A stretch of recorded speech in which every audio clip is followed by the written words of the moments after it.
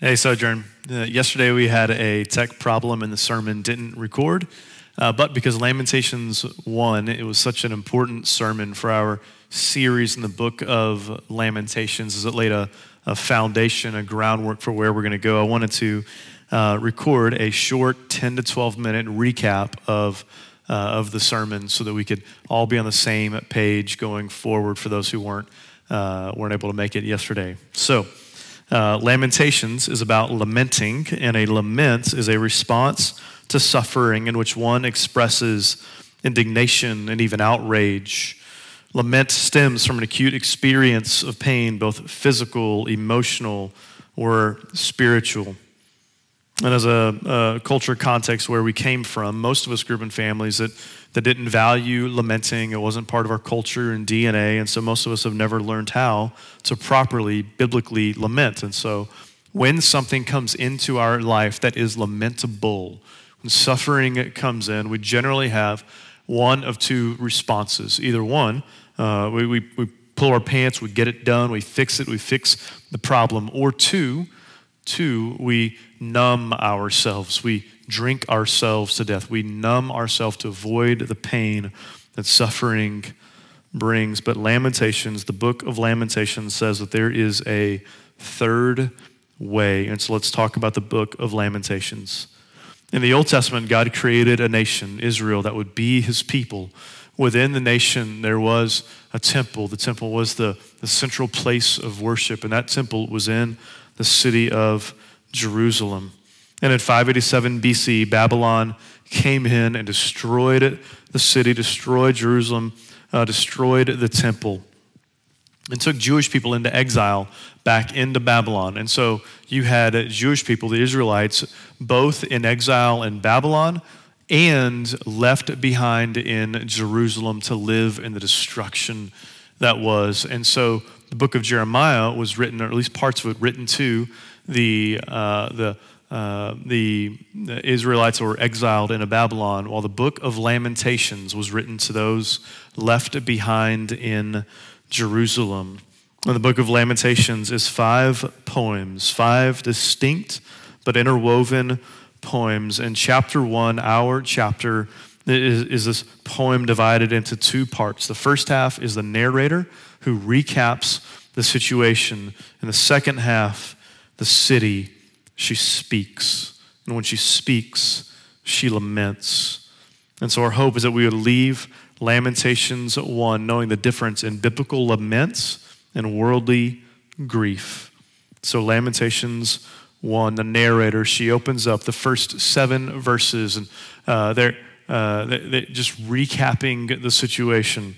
This once booming city is now laid in ruins, but then in verse 8, the narrator, he shifts from observation to evaluation, from what to why. And he uses the language of adultery that other nations had seen her nakedness, that the root issue, the why behind all the destruction was that Israel had given herself to other lovers, which is biblical imagery for having given yourself to other gods. And then in verse 9, uses this Hebrew poetic imagery for the shame that she feels, the shame that someone caught in adultery would feel when they're busted. And out of this shame and out of this hurt and out of this pain, she speaks. She speaks in verse 12. And as we look at the first lament in the book of Lamentations, we're going to see 5 movements to her laments. These are not, and it's important to understand this, not 5 steps to lamenting, but 5 movements in her lament that can inform and shape our lamenting the brokenness of our lives. And so movement 1, verses 12 to 15, she begins by recognizing the role of God in her suffering. And she says things like, the Lord gave me into the hands of those whom I cannot withstand. The Lord inflicted this on me on the day of his fierce anger. The starting place for her lament was that what has happened to me has happened under the authority, the umbrella of the authority of God. And so where she starts her lament really does run in direct conflict with the God that most of us were raised Most of us are raised under a triumphalistic view of God, that we succeed, our God succeeds. And so we love passages like Romans 8, but we don't have a lot of time for books like Lamentations. And so when suffering does come into our life, we either deny God's role or we shake our fist at God, but not Lamentations. Lamentations embraces the sovereign hand of God, which lays the foundation for where she goes in verse 16 in her second movement. Verse 16, this complete emotional honesty as she says, I weep, my eyes flow with tears. My eyes flow with tears. That Jerusalem had looked around, offered herself to other gods. Those gods let her down. The lovers, they let her down. And it was the judgment and discipline of God that has forced her in the position of complete and total emotional honesty. And the truth is that for a lot of us, it's going to take the discipline of God to force us into this position where we will look at the lovers in our life, be it sex, be it work, the things that we think will give us life and meaning and hope and joy and purpose. We're going to have them let us down, sit under the discipline of God to be forced into a position of complete emotional honesty. But when those things do let us down, it is the mercy and the grace of God, because it's the soil. The soil for movement 3. Movement 3, a genuine confession of sin.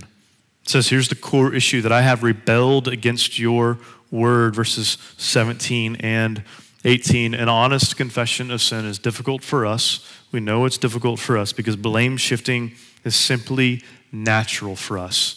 It's just natural. And it goes all the way back to the garden. Genesis 3, sin enters the world. And no, she did it. No, the snake did it.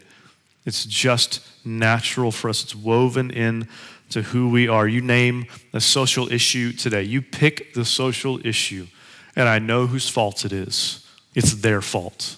If they would just fix then the problem would go away.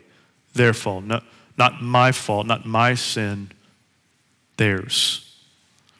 And if we're going to be a people who speak and live redemptively, we've got to be a people willing to identify and own our own sins so that we might be able to engage the brokenness of this world. But blame shifting, everything being their fault, is a way that we can keep ourselves the victim. The problem is victims can never go where he goes next in verse 19. In verse 19, the fourth movement in this lament, that he sees the false promises of other lovers. It says that I called out to my lovers, but they deceived me.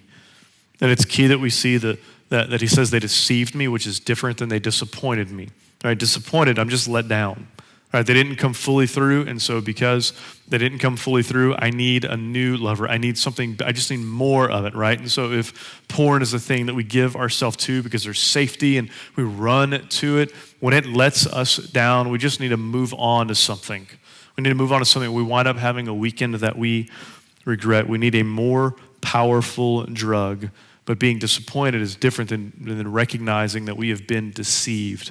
That the promises that other lovers offer are deceptive in their origin.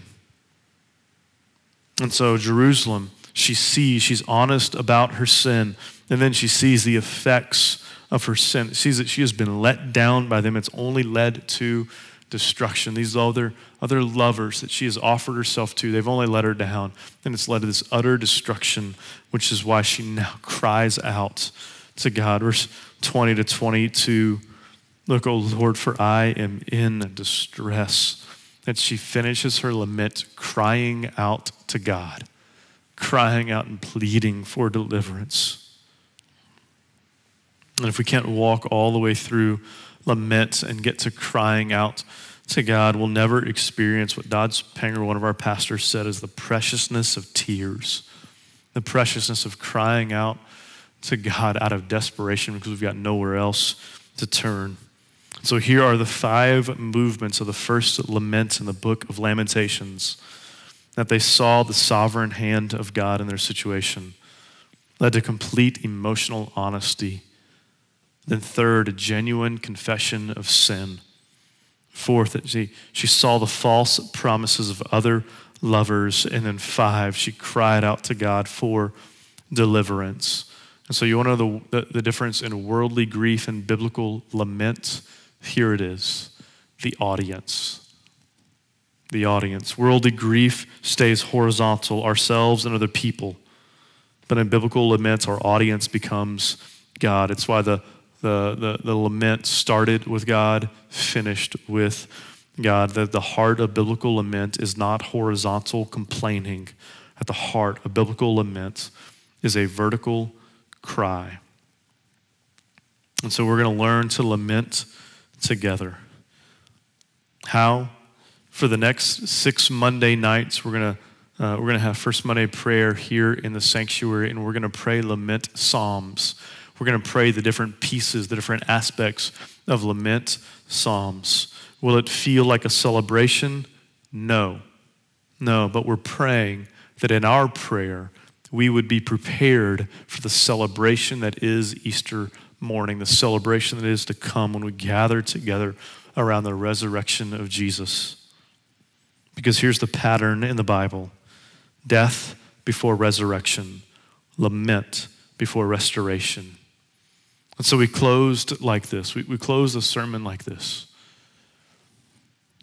Why poetry?